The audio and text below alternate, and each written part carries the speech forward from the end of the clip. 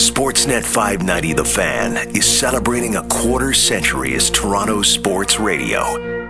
Fan alumnus, Chuck Swirsky. Davis to Carter with a two-handed slam. Air Canada. Well, it was an incredible game. It was a Sunday afternoon. I will never forget that game. And all of a sudden, Vince went off. And I'm talking off. And it was great. And I couldn't wait because I was on the verge of calling my first 50-point game. And I thought, wow, this is kind of neat. Carter, 18-footer, good!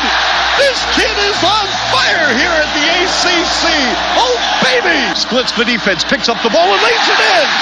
Vince Carter with 51, surpassing Cliff Robinson for the NBA high this season. You know what? I lived in the moment. A lot of guys say, no, you're done. Yeah, I lived in the moment, and I was ecstatic. Thank you for making us a part of Canada's incredible sports history and its future. Celebrating 25 years. Sportsnet 590 The Fan.